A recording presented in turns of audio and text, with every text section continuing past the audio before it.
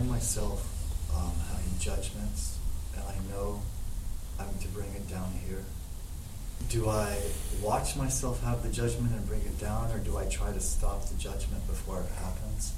Well, it would be best to get strong enough to where you don't have to judge, to stop it before that kind of thing happens. But it's not the judgment, it's the energy that creates that you got to bring down here. The judgment is just a manifestation of that negative energy. So you have to bring the energy down here. The energy will get transformed, and then, you don't have to judge anybody. You just let the world be.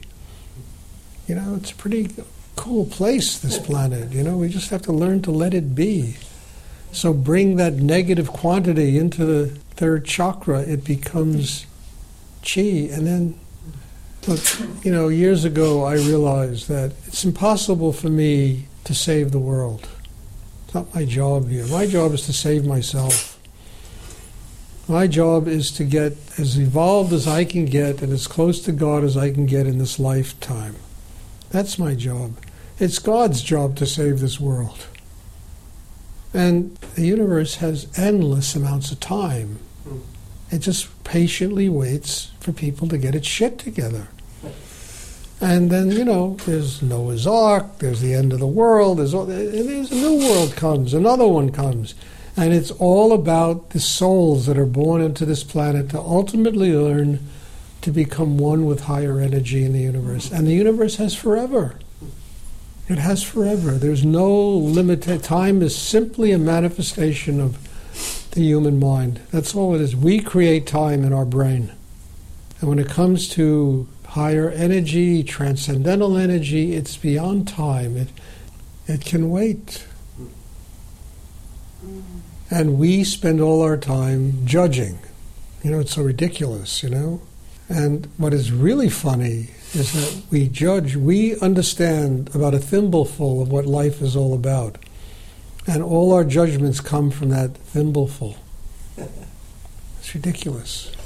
Even the greatest, Einstein, the greatest of the brains, ask them what they understood about life. They'll tell you, well, you can probably fit what I understand in life into a teacup. It's the height of absurdity to think that any of us qualify to judge what goes on this planet. It really is.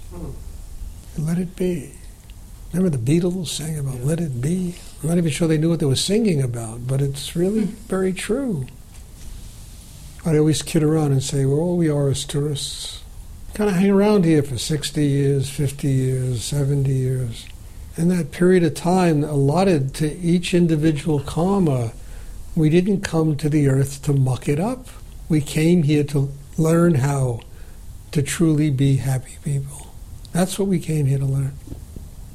So the next time you want to judge, you just ask us, do I qualify?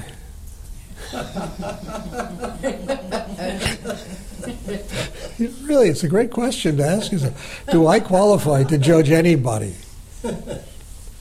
From my little thimbleful of energy and understanding of life, is it enough? I know I don't qualify to judge anybody. I do it occasionally, and I always say, Stuart, schmuck, stop it. I just tell myself, stop it.